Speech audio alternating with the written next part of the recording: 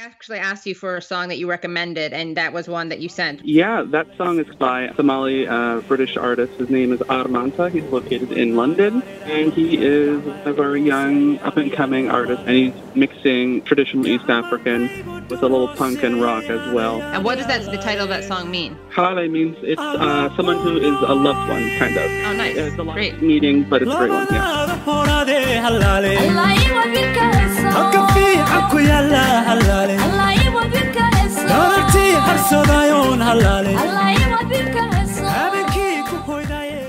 Hello and welcome to the Katie Halper Show. Please rate and review the show on iTunes. Please support the show at patreon.com/The Katie Halper Show. Again, that's patreon.com/The Katie Halper Show. I recorded this interview with Abshir Omar on Wednesday, March 18th at WBAI.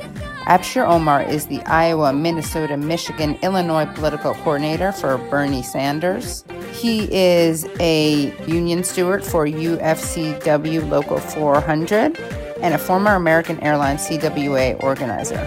He's a political coordinator for Bernie 2020, community organizer, shop steward, and a Somali refugee. So welcome. Thank you, Katie. How are you? Good, you? I'm doing well. Been reeling from a lot of disturbing developments here in Chicago yesterday, but all in all, I'm doing great. Yeah, definitely want to hear about that. So tell us where you're coming from, where you are, and what you've seen over the last couple of months, and specifically the last couple of days. So currently, I am in Chicago. I was previously, before being in Illinois, I covered the state of Michigan, Minnesota, and I spent the chunk of my time organizing in Iowa for the 2020 caucuses. And for me, currently, I'm still in Chicago. I was here yesterday observing some of the precincts around the Chicago area, and it's been some interesting developments. I think a lot of people have been tuning in and watching what's been happening online and seeing some of the reports. And what did you see? You posted some disturbing video of a woman talking about the conditions where she was voting. Can you share that? Absolutely. So the first site I visited yesterday was in the south side of Chicago, predominantly African-American community. And I went to Thurgood Marshall Public Library, where there was a precinct located there. I spoke with a woman by the name of Deborah Collins. She's a senior citizen in that neighborhood. She lives in a senior citizen's home across the street where the election was supposed to take place, but officials from that facility deemed it unsafe and canceled that location. And the elections board had to move to the public library.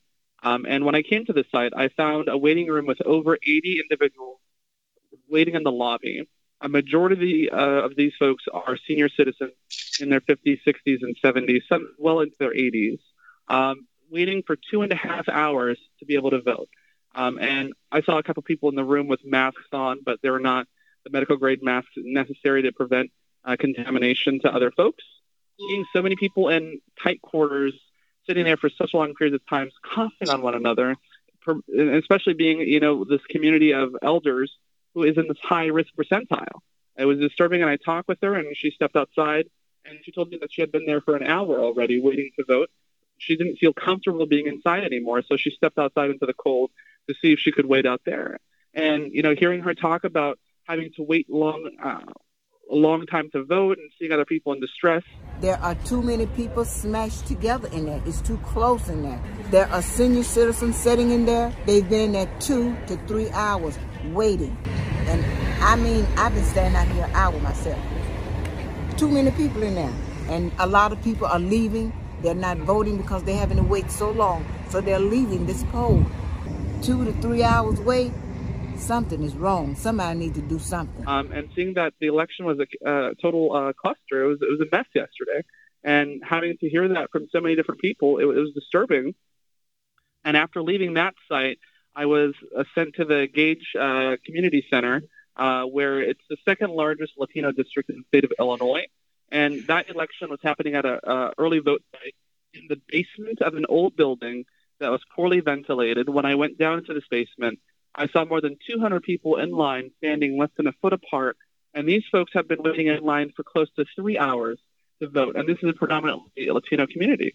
And this is a situation where it is ripe for contamination for people. It's a dangerous health situation. Marginalized communities and voters were put at risk. Communities of color, predominantly African American, Latino, and Muslim communities were put at risk yesterday just to vote. I, as someone who's very critical of the Dems, I mean, obviously Republicans too, but that's like low hanging fruit, and it's obvious that they're craven. I have to say, I was kind of surprised that Biden wrote the tweet he did, encouraging people, if they didn't feel symptoms, to go out and vote. I'll just read it again. The right to vote is the most sacred American right there is. State election officials are working closely with public health officials to hold safe elections. If you're feeling healthy, not showing symptoms, and not at risk of being exposed to COVID-19, please vote on Tuesday. Then you had Simone Sanders, who was with the Biden campaign, saying that the CDC had said it was fine to vote. Our democracy is extremely important. And even in times of strife in this country, we have to do our duty. So the CDC and folks have said it's safe out there for Tuesday. So I don't know what Senator Sanders was talking about, but I encourage people to get out there and vote on Tuesday. And then you had Tom Perez, the DNC chair, who was basically anointed by President Barack Obama. Keith Ellison, an actual progressive, was running for uncontested for the DNC chair position, and Obama and other people in his circle, as well as real Islamophobic, hawkish right-wing Zionists, thought that just couldn't stand. You had people in the when you're standing next to Alan Dershowitz, that's kind of a side that you're on the wrong side, Barack. Anyway, these people got in the way of Keith Ellison, and because he was a Bernie endorser. Keith Ellison, Congressman Ellison, was also one of the early people who predicted that Donald Trump could win. And he was on George Stephanopoulos' show. Maggie Haberman was on too, and the two of them laughed in his face. So just want to give him an extra shout out. But anyway, this DNC chair, Tom Perez, you have him opposing people delaying the primary, given that there's a fatal pandemic. Your position as Tom Perez, the head of DNC, my understanding is you're saying you agree with the states that are going forward. Yes, we respect what they're doing, and we always encourage everyone. And I was in contact today with people in a number of these states, including but not limited to Arizona, and again asking them if they believe they have the systems in place that enable them to put the elections on tomorrow, and they do. Not just opposing, but you have him threatening to punish states, reduce the number of delegates in states that did that. Were you surprised by that, or are you already used to this? I am, by this point, I'm kind of inoculated to this type of behavior. No pun intended. And the issue is we should not feel this way in this country. And in particular to that tweet, all I can say is we must be responsible and real about the severity of this crisis. We must take precautions, and it's reckless endangerment to advocate for anything else. For us right now, we need to protect our people, our votes, and our democracy. And this party, the Democratic Party that I'm a member of, and I'm proud to be a Democrat, is we need to expand the base and fight for somebody we don't know. And this is literally impacting all of us. And election security doesn't just mean Russia. What about the senior citizens running the voting sites in a pandemic? What about the folks who are immunocompromised, who are running so badly to vote that some are actually showing up to vote and risking their lives? And the ones who are not willing to take that risk, that are sitting out, who are not able to be part of the franchise. Right. This is voter suppression, and our primaries are a clear and present example of voter suppression for two critical groups we'll need in November: young people and communities of color, not to mention senior citizens who came out in the thousands yesterday, risking their lives. And we have to be honest. Thousands of people yesterday in Chicago and Illinois and Florida and Arizona were put at risk and possibly exposed to these deadly pathogens, this disease. And we're not going to know for about another couple of days or a week exactly what's going on. And we've already seen with the CDC's warning that elections, are going to be a risk. And they put out guidelines for individuals and for organizations and for the election board to try to conduct safe elections, right? Have 6-foot spacing, wipe down all voting equipment after each use. And, of all the sites that I visited yesterday, I visited nearly 15 sites. Not a single voting location was in compliance with the CDC's health advisory for this election. Not a single site. Okay, let's just reiterate that. So you were there at how many? 15? 15 sites in the city of Chicago. And not a single one. Single site I visited, not a single polling location was in compliance with the CDC's health advisory for this election. What were the violations? Health crisis, reasonable safety accommodations are not being made. What do these primaries count? That's the question I have. And the question is, the CDC is asking people to practice social distancing at least minimum of 6 feet. At the Thurgood Marshall Library, and predominantly African-American senior community, people were sitting shoulder to shoulder in this lobby for 2.5 hours. At the Gage Park Latino Center, in the basement of an unventilated building, I saw 200 plus people standing in hallways less than a foot apart from each other. And then the voting equipment needs to be wiped down after each use. They barely had enough cleaning supplies to maintain every couple sessions. So you're saying it wasn't after each person? It was not after each person. I was watching literally as people would walk up and use the voting equipment, handle the same pens, touch the same screens, and nothing was being done about it. And you can literally check the video. There's dozens and dozens of videos posted online of this happening, and it's clearly disturbing. Some of this footage is on my Twitter. You can check it out at Abshir DSM. But what happened yesterday was a clear and present danger to the health and well-being of the folks in this country.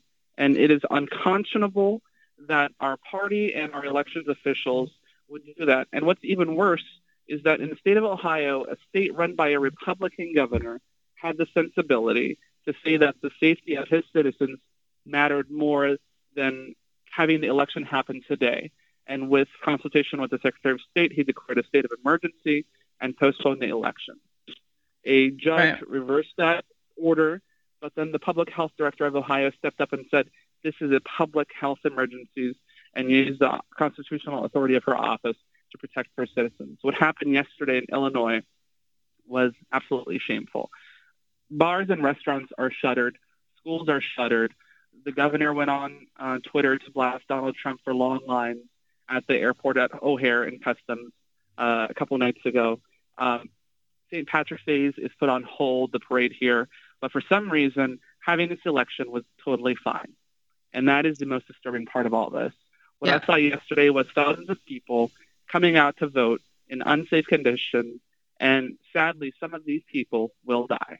Yeah, that's what you said. You said they may die. No, statistically speaking, they will die. The Democratic Party is killing people. The DNC, I should say, like the actual upper echelons. It's awful. I really didn't think it would be like this ever. And I know that makes me really naive, but I kind of thought like Biden would be embarrassed to say something like this, something kind of that's just not based in science about how exposure and how symptoms work. We all know, we've been told that symptoms can be delayed weeks. And then having Tom Perez not just kind of be silent about it, not just not listen, urge people to listen to the CDC recommendations, not just even encourage people to keep on voting, but threatening to punish states that were going to delay it over public health issues is just unbelievable. And the thing about it is, are these elections dangerous? In my opinion, yes. Of course. People are unsafe by practicing basic American rights. The election itself is a danger. And for us right now, we have the DNC, and I want to stress that it's important for us to come out and vote. It's the bedrock of our democracy, being able to choose our leaders, and also having this selection process within our party to select which Democrat is going to run on our ticket. It's important, but what's also important is the health and well-being of our citizens and the members of our party. And I'm extremely distraught by what happened yesterday. You should not have to choose between the right to vote and your health. Yeah, I think and the right to life. A basic fact that any American, regardless of party, can agree with. I also want to commend the courage and tenacity of the DNC vice chair, Ken Martin. He's also the Minnesota Democratic Farm Labor Party chairman. He released a statement last night condemning what happened yesterday, calling these elections dangerous. He released a statement, and he asked for the elections to be extended and everyone have the opportunity to vote by mail so that they don't have to come in and actually vote in person and jeopardize their health. He's also asked other states in the process down the line to really consider having, alternative voting options, because in the current state that we're in, this crisis, we're only in the beginning, right? This is a gestation period for the COVID-19 virus. And for us, we have to be very careful and we have to be very mindful of the trajectory we're going in. There's going to be a lot of elections to happen. There's a lot of concern. The market's in free fall at this point. And we have to put people's health at the top of the bill, right?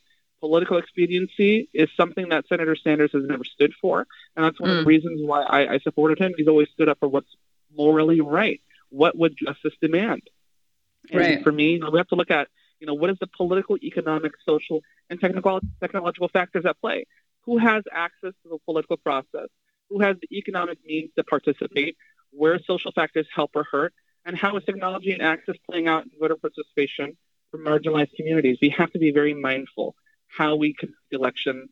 And also we have to be very mindful in this global pandemic, how we are going to move forward as a party and how we're going to continue this election process.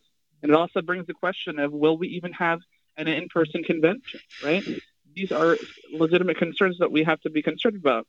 But the system is flawed, dangerous, and it needs immediate adjustment. That is a fact. This could not happen without a totally complicit media. And guess what, guys? Some people, some centrists, radical centrists, as I like to call them, they think they're really smart when they say, oh, you're critiquing the media? You sound like Trump. No. Noam Chomsky has been critiquing the media for decades, okay? This is not something that Trump has the monopoly on. But I got to say something. The fact that nobody fact-checked Joe Biden's countless lies during that debate, the fact that no one asked him about the tweet he sent out that day, urging people if they didn't have symptoms to go vote, there is no accountability. The media is totally, negligent, reckless. It was not at all responsible. It's not at all responsible. It totally enables, it incentivizes lying. And I think that, just a quick example, you and I both tweeted about this today. You have Judy Woodruff, who I don't think has taken her tweet down, tweeting out, Axios reports Bernie Sanders to suspend campaign. She still has that one up.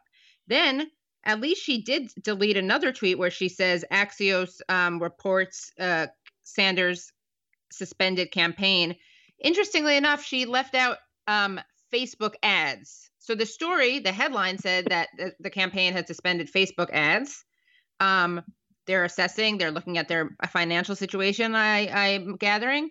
And she just thought it would be appropriate to leave those last two words off. And everyone was retweeting it. And it's not an accident. I mean, I'd like to give these people a benefit of the doubt, but it can't be because so many people were tweeting at her to delete it. And she didn't delete it until much later.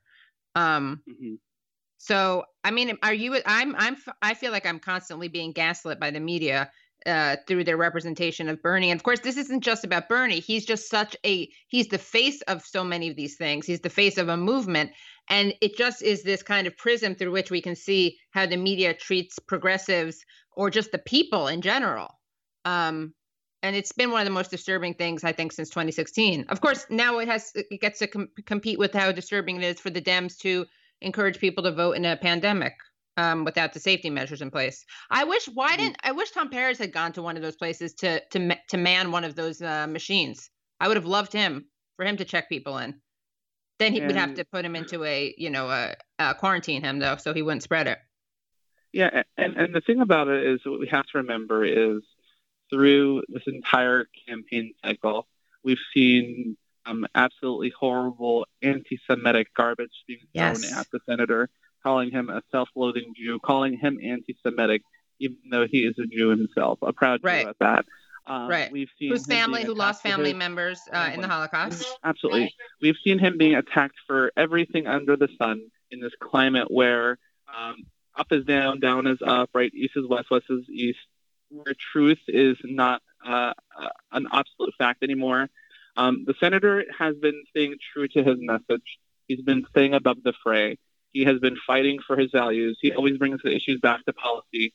It is never about him. It is about the people that we are fighting for, the young folks in this country who are struggling to see a path forward with climate change, on the horizon, fearing for their longevity, for the folks who don't have health care who are dying constantly because they have to ration their insulin, for the people who are burdened with enormous healthcare debt, student debt, credit card bills, who aren't able to move forward in life. The senator has always focused on that message, focusing on their needs, because this campaign is not about the senator, it's about us. Yeah, not me, us, or not him, us, as we would say. I always tell people, take him at his word when he says not me, us. Yeah. Take it literally, right? Yeah. But we also have to remember, during this global pandemic crisis, we've had one candidate have surrogates go out and say it's safe to vote, go out, do all of that. And we have another candidate in Senator Sanders who's telling people to follow CDC guidelines, to follow the directions of their healthcare providers, to be safe, to make judgments that are important for them and their family. Yeah, what else do you need to know? If that doesn't spell it all out, I really don't know what does. Abshir, it was so nice of you to come on, and we would love to have you back on. Definitely come back on. People can find Abshir at Abshir DSM. That's ABSHIR DSM. And again, the Iowa, Minnesota, Michigan, Illinois political coordinator for Bernie Sanders. Thank you again, everyone, for listening to The Katie Halper Show. Please rate and review the show on iTunes. Please support the show at patreon.com/The Katie Halper Show. Again, that's patreon.com/The Katie Halper Show.